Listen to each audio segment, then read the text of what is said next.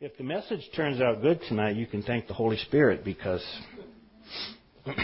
I was able to put a message together and not a lot of time to study it, so let's pray.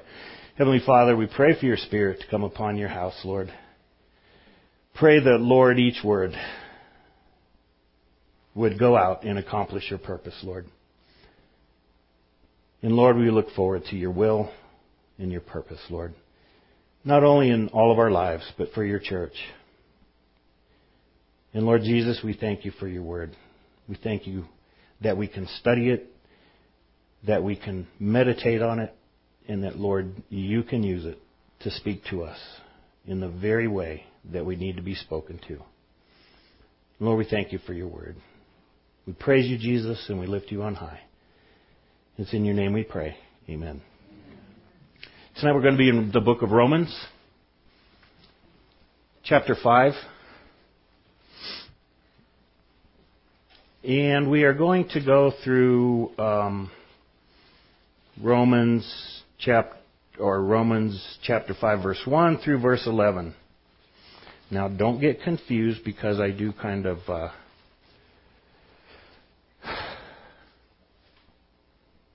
jump from verse 4 to verse 10 and 11, and then back to 3 and 4. But that's just the way it fit together, you know. Anyways, the title of tonight's message is Faith and Peace and the Ministry of Reconciliation. And you know, it's funny that we had that worship song tonight about reconciliation.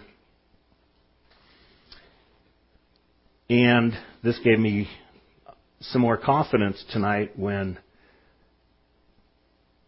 Brandon was praying and said that perseverance leads to character, and that is part of our study tonight. So that was a confirmation for me that God spoke and spoke quickly in the midst of me saying, sure, I can speak tonight. Romans chapter 5, verses 1 through 4, we're going to look at first. Therefore means we need to look backwards. And so as we look backwards at the end of chapter 4, Paul is recounting the sufferings of Christ and how Christ justified us if we place our faith in Him. And so this verse begins with therefore, and that's what Paul is talking about, the sufferings of Christ.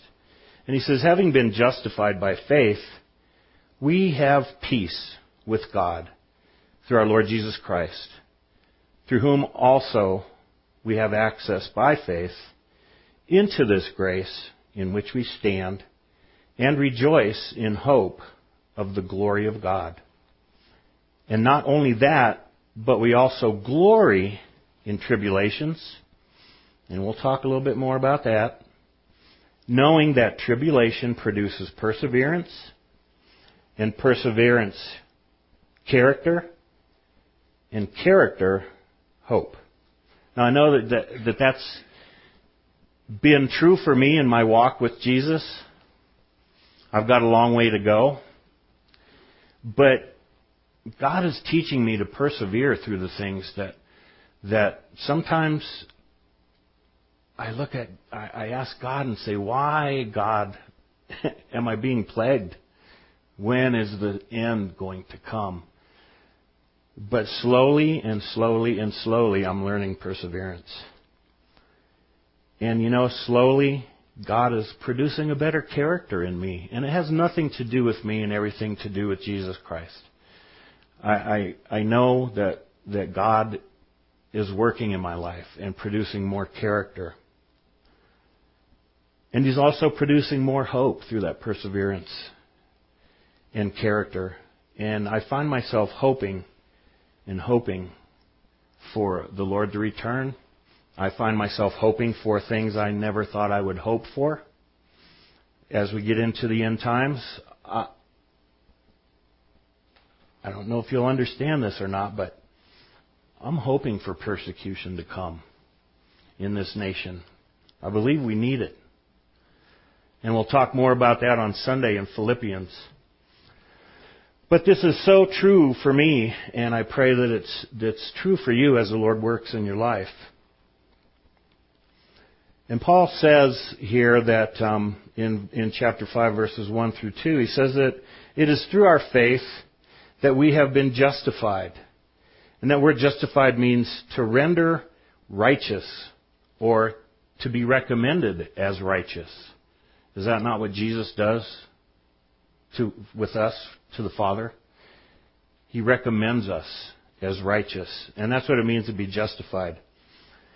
And Paul goes on and says, and now we have peace with God through Christ, and we have been the recipient of God's grace.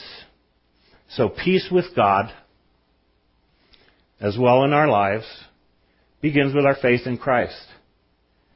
I found that without Christ, I can't have any peace. And, you know, the bumper stickers, and we've heard it a lot here lately, no justice, no peace. I think it should read no peace without justification. And that's the message that we need in the world today. That without Christ, there is no peace in the world. There's no peace in our lives. And Paul also says that through faith and peace and grace, we now look forward to the glory of God. So, brothers and sisters, it is only those of us who have placed our faith and hope in Jesus Christ, we are the ones that are going to experience those untold and incomprehensible glories of God. We don't even know what that means, the glories of God. We know we can imagine in our minds glory. We can imagine in our minds glories and all of that. And the world today glorifies so much that God is no longer glorified in our nation. I don't know if anybody saw that video today. I was talking to some of the guys before service. It was a Jewish rabbi speaking to Congress. Anybody see that? I'm voting for him for president. In about 12 minutes, he laid out American history and how we have turned our back on God and the judgment that's coming. And he laid out Jewish history and how they turned their back on God and the judgment is coming.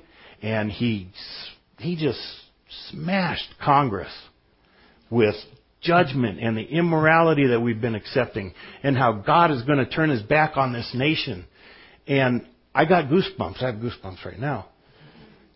And at the very end, and I noticed throughout, because he was quoting mostly Old Testament scripture about judgment for turning your back on God as a nation, but he threw in a few words of Jesus in there. And I thought, well, that's interesting. But then at the end, he made it very clear that he was a Messianic Jew, a Messianic rabbi. And at the end of his fully automatic machine gun speech, and he was talking fast, but it was powerful. It was kind of sad. He got a little bit of a standing ovation, and after he was done speaking, he immediately left the podium. And as he left, there were numerous people in Congress that stood up and exited quickly. And it's sad. It just solidifies what we already know. We are a nation that's turned our back on God, except for those of us guys who are willing to stand for God's word, no matter what. And so, having placed our faith and hope in Jesus Christ, we will experience those glories of God. And as we see more and more people in this world that are perishing without Christ, the only thing that they will know is that they will never see what we're going to see. They're never going to stand in the light of God's glory. They will only know and see and stand in God's all-consuming fire. And that is one of His names. For I am an all-consuming fire. And that is the future for those that are perishing. And in these last days, we need to be snatching them out of the fire and bringing them to the Lord Jesus Christ. Hebrews chapter 11 verse 6 says, "But without faith it is impossible to please Him. For he who comes to God must believe that He is, and that He is a rewarder of those who diligently seek Him." And in my words, right here, to go along with the message of the title of the message tonight, Faith and Peace and Reconciliation. Without faith, we cannot have peace with God. We cannot have peace with God without faith in Jesus Christ. And having peace with God, I really believe that Paul, I was in the military for 20 years and I've known a lot of wannabes. I believe Paul was a wannabe because he was always using military terms. He described Roman armor, and he described military tactics. And so I think somewhere in Paul's rabbi mind, he was kind of like, I should have enlisted. But Paul uses these terms, peace and reconciliation. And in the ways that he uses them, they have a military tone to them. Paul says in Romans chapter 5, verses 10 through 11, he says, "For if when we were enemies, we were reconciled to God through the death of His Son, much more, having been reconciled, we shall be saved by His life. And not only that, but we also rejoice in God through our Lord Jesus Christ, through whom we have now received the reconciliation." Before Christ came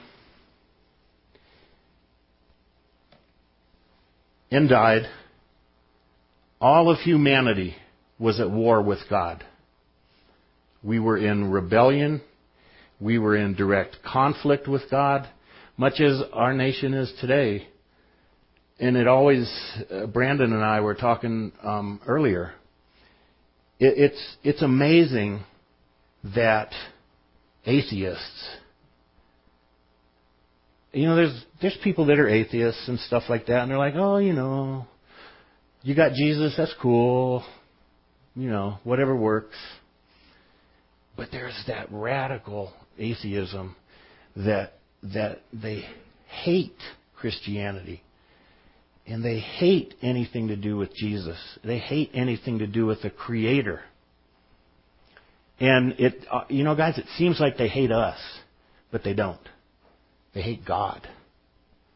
But how can you hate God if you don't believe in Him? Huh? It just doesn't work. I mean, there's certain foods that I hate. I can't think of one right off the top of my head. But if I hated it, it's like, you want to eat it? More power to you. Go for it. It's like, I'm not going to hate you because you eat that food that I don't like. And that's kind of what it's like. How can you hate so vehemently something that you don't believe in? And so they know. Paul says they know. They have the truth within them, but they are denying that truth because they want to live in darkness. They want to stay in that darkness and not come into the light. And so be encouraged when you see atheists spewing vile, hateful words towards Christians, because they are spewing those vile, hateful words at God, not us. And so all of humanity was at war with God, and much of humanity still is. And we were enemies with God.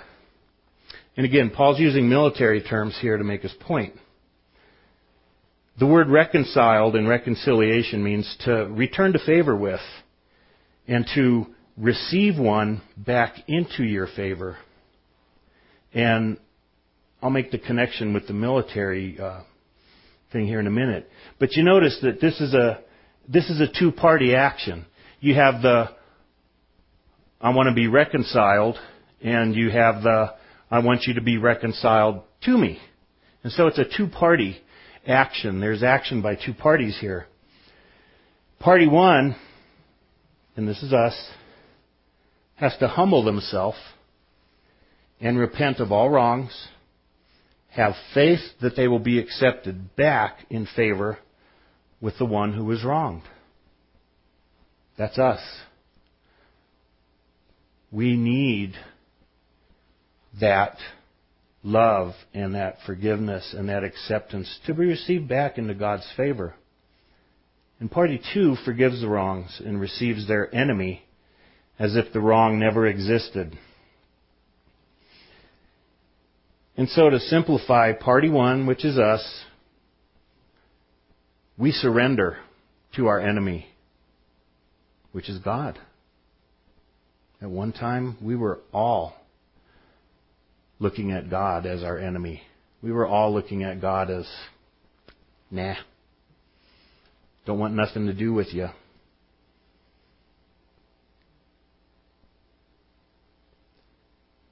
And party one's enemy, God, God accepts the surrender of His enemy, which is us, and He makes peace. That's what happens when you surrender. You make peace. I was watching awesome. I'm a military guy, and I'll never live that or outlive that. But I was watching an awesome show last night. It was called Our War, and it was the history of Britain in World War I. And it literally, if you've seen Band of Brothers, this was the British version of Band of Brothers. And it was just totally outstanding. But at the end, and they were detailing all these battles, and when the first tanks came on the scene, and how the British tanks really actually was what won a lot of the war. And they got to the part about surrender and making peace with their enemy. And being reconciled is what it means. At the end of World War II, we reconciled with Japan. We reconciled with Germany. We rebuilt their nations as part of that reconciliation. We became friends, and we remain friends to this day. That's reconciliation. And that is what surrender and being joined together is all about. So we've been reconciled to God with His favor bestowed upon us. And now this is a little bit of the hard part. We're going to go back to Romans 5. We're still in Romans 5, but this is verse 3 and 4. Paul tells us to glory in our tribulations. That's a hard thing. How do we glory in our tribulations? Tribulations are different for all of us. I have tribulations in my life. All of us do. Some have tribulations that are worse than others, that God has allowed. But how do we glory in those tribulations? And so what does it mean? Are we to be happy that our world's crumbling around us? Should we be joyful that we're suffering? Should we walk down the street and stop everyone we meet and say, I'm so happy and joyful that my chronic pain is really chronic today. Praise the Lord. Or should we say, I'm feeling glorious because our world is so violent. I don't believe that's what God means, brothers and sisters. We should rejoice and glory in three things when it comes to trials and tribulations. Number one, rejoice that your sufferings cannot compare to God's glory. Romans chapter 8, verse 18 says, "For I consider that the sufferings of this present time are not worthy to be compared with the glory which shall be revealed in us." Very key there. The glory that shall be revealed in us. Not the glory that shall be revealed in God. What Paul is saying here is that the sufferings that we go through, that because of those sufferings, on that day, the glory that we have received from our sufferings is going to be revealed to us. I don't know what that means, so don't ask me. But I do know that it's amazing, and we can't comprehend it. That God is going to give some of His glory, maybe all of it, I don't know. But through suffering, God's glory is going to be revealed in us. It's going to be revealed to us. Number two, we rejoice that we are sharing in Christ's sufferings. 1 Peter chapter 4, verses 12 through 13. "Beloved, do not think it strange concerning the fiery trial, which is to try you, as though some strange thing has happened to you, but rejoice to the extent that you partake of Christ's sufferings, that when His glory is revealed, you may also be glad with exceeding joy." Peter says, but rejoice to the extent that you partake in Christ's sufferings. This means that, like I said, we have sufferings to different extents. God has preordained, if you want to use that word, the sufferings that we're going to go through. And it's through those sufferings that we have in our lives that God conforms us into the image of His Son. That is part of being a Christian. You cannot, I believe, you cannot be a Christian without suffering. You will not partake in Christ's sufferings. And so God uses our sufferings to different extents. Some may have a few sufferings. Some may have many. We in our nation, we have few. We look at trials in our lives, and I'm not saying we don't have serious trials, because I can look at my trials and say, man, I'm tired of that. When's it going to end, God? But when we really look at true sufferings, we need to look to the Christians in Iraq that are being slaughtered every day. Those are sufferings. Those people know and share in the sufferings of Christ. That is the extent that God is allowing them to suffer. And again, I believe that, and I don't want to get too much into the message in Philippians, but I believe we are heading for Christianity to be outlawed in this country, if God doesn't take us home first. Amen? Rapture me, baby. But if the Lord tarries, I believe eventually we're going to reach that point. And the persecutions are becoming stronger and stronger in our country every day. But this is part of sharing in the sufferings of Christ.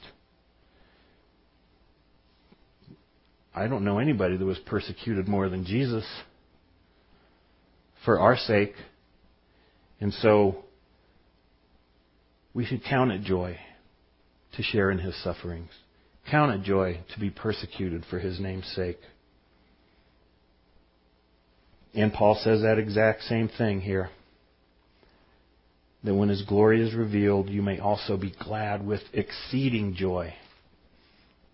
So, brothers and sisters, we're not rejoicing that we are suffering, but we are rejoicing that those sufferings are bringing us closer to being into the image of Jesus Christ, which is what the Father's ultimate plan is for us, to conform us into the image of His Son. Number 3, we glory that we have Jesus in heaven interceding for us and listening to our prayers. Hebrews chapter 4, verses 14 through 16 says, "Seeing then that we have a great high priest who has passed through the heavens, Jesus, the Son of God, let us hold fast our confession." What is that confession? Our confession of faith in Jesus. "For we do not have a high priest who cannot sympathize with our weaknesses." You know what that means to me? That means when somebody's standing before God at the great white throne judgment, where the unbelievers are going to be judged, nobody's going to be able to stand there and look at Jesus and say, "But Jesus, you just don't know how it feels. You don't know what I've been through." This tells us right here that we have a high priest who can sympathize with our weaknesses. Why? He was tempted in all points as we are, and yet He was without sin.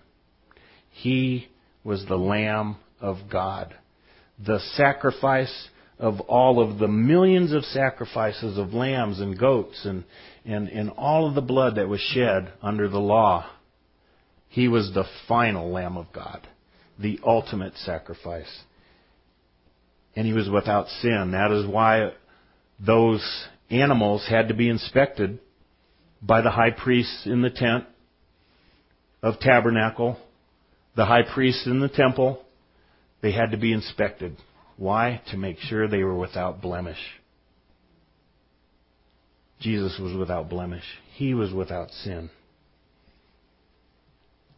"Let us therefore come boldly to the throne of grace, that we may obtain mercy and find grace to help in time of need." Brothers and sisters, we have Jesus in heaven interceding for us. He's our scribe, our attorney, our lawyer, and He's interceding for us. And Jesus, who is also still a man in heaven and still God,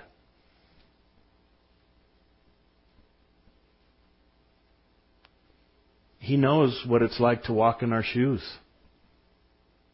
He knows what it's like to be a man. And I'm not saying, I want to be gender correct here.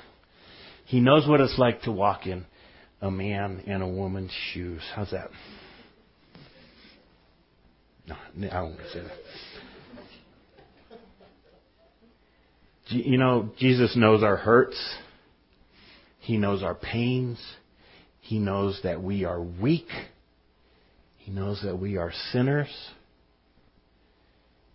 He knows our temptations. He knows our failings. He knows our sorrows. He shares in our tears. He shares in our fears.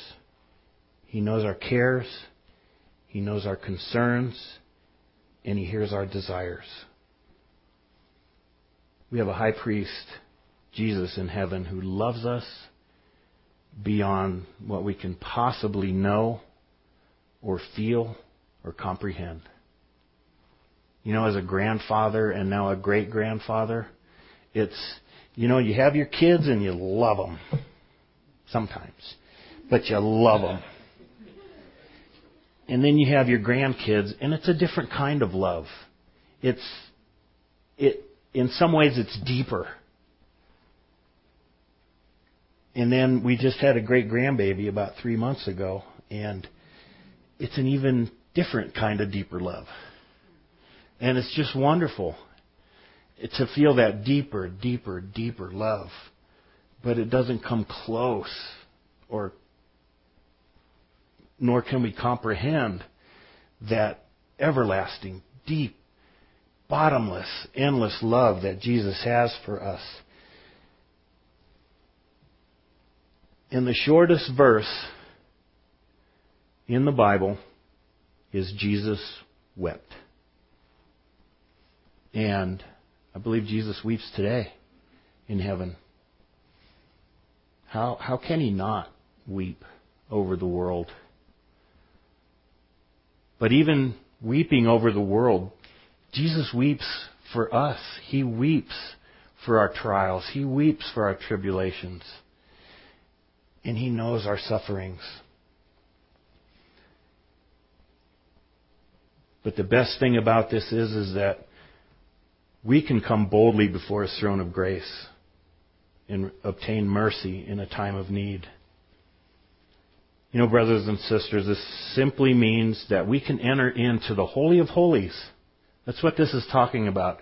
We can enter into the Holy of Holies. Jesus died. The veil was torn. Prior to that, only the high priest could enter into the Holy of Holies. And if he was judged by God to be unrighteous to be there, dead. God killed him. That's why they had a rope tied around his ankle. So, he's dead. Pull him back out. Send in the next man. I don't know how they did that, but that was the Holy of Holies. That was the mercy seat of God. And now we can come boldly before the throne of grace and mercy. We can come into the Holy of Holies. And that's what it's talking about here. That we can boldly come into the Holy of Holies without fear of judgment, without fear of death. And we can plead. And Jesus knows our desires, and we can pray to him inside the Holy of Holies. He's personally invited us to come in. When that veil was torn, that was the invitation that was sent out. Come into the Holy of Holies. Come into the mercy seat. I'm here to hear your prayers, weep with you, cry with you, rejoice with you. And we can come into the Holy of Holies and be received, most of all, into his presence as his friend. He is our friend.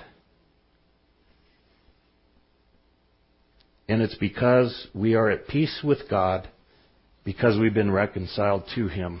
So I just want to talk a little bit about the ministry of reconciliation. The Bible says that God reconciled us to him. And in that, God has imparted that ministry of reconciliation to us. It has become our ministry also.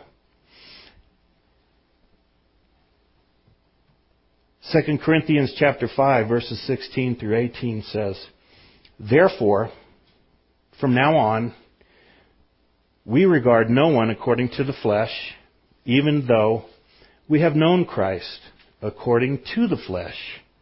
Yet now we know him thus no longer." You know, Paul's telling us, and this is hard, because as a pastor, many people come and say, "I have a problem with forgiveness." And this is what reconciliation and Paul here is talking about.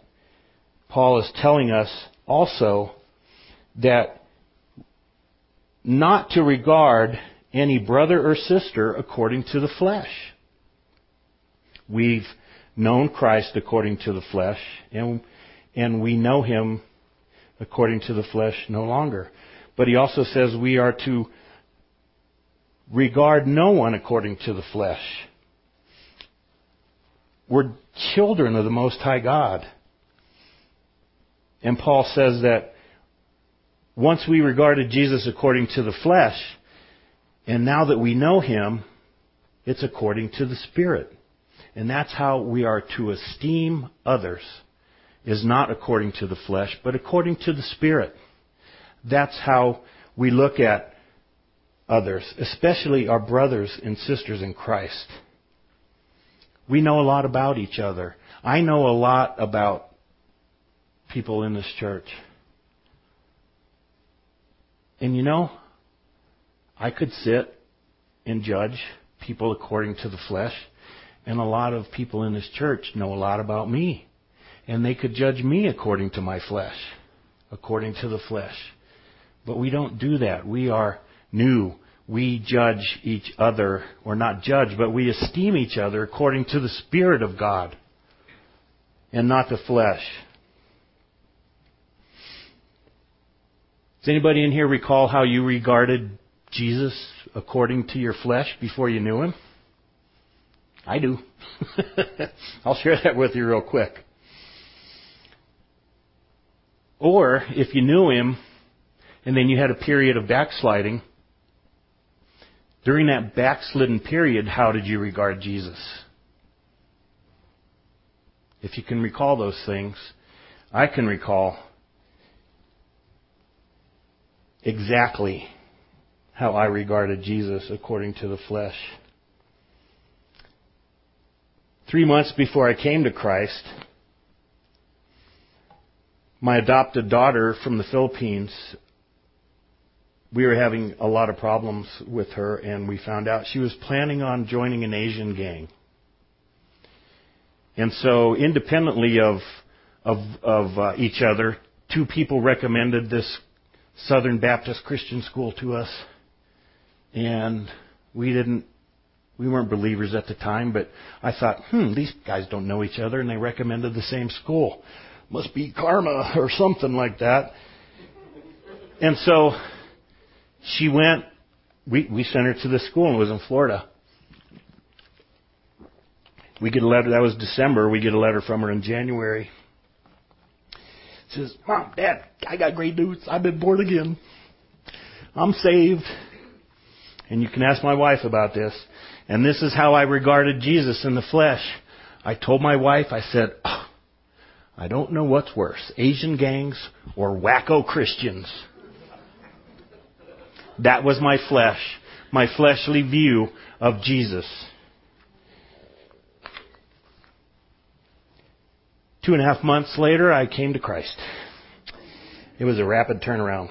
Paul tells us in the next verse how we can regard each other according to the Spirit and not the flesh. Therefore, if anyone is in Christ, he is a new creation. Old things have passed away. Behold, all things have become new. And so we are a new creation. And we walk in the Spirit and not according to the flesh. And God desires, as we continue to be conformed into the image of Christ, that we consider our brothers and sisters to be new creations also. I think that sometimes, and I know it can be true for me, I can look at a brother and sister and forget that.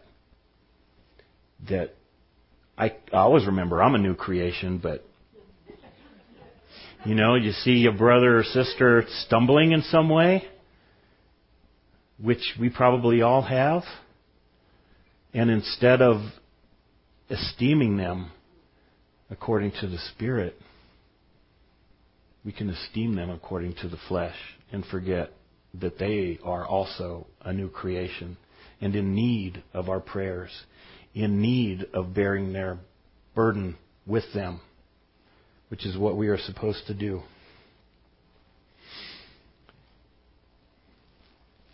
We should not look at them as if they have become their old self that was crucified on the cross with Christ. Jesus says that before we point out the splinter in someone else's eyes, we need to remove the log in our own eye first. That's a hard one.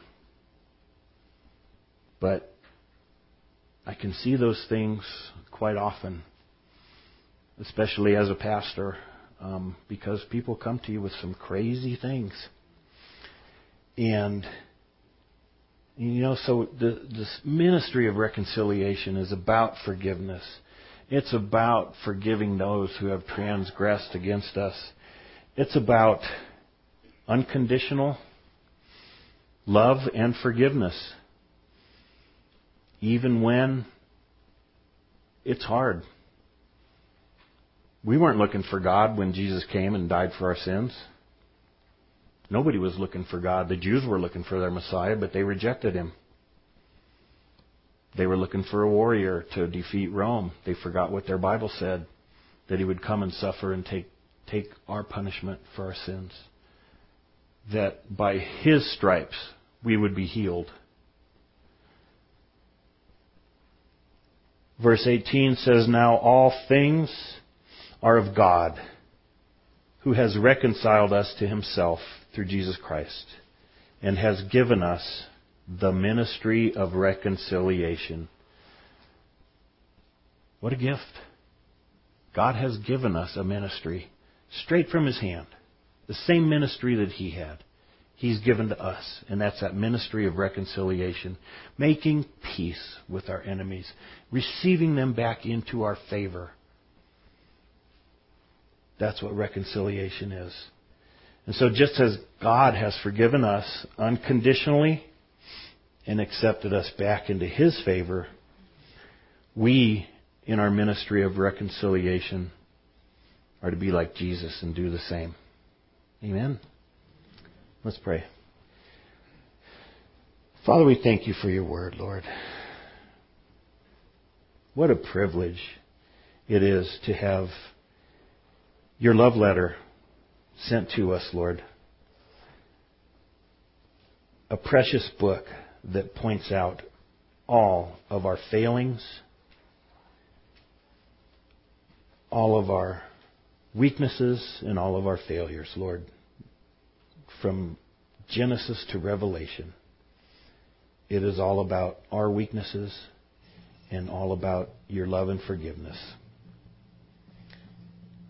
And so, Lord, we thank you that you deemed us worthy to receive this love letter.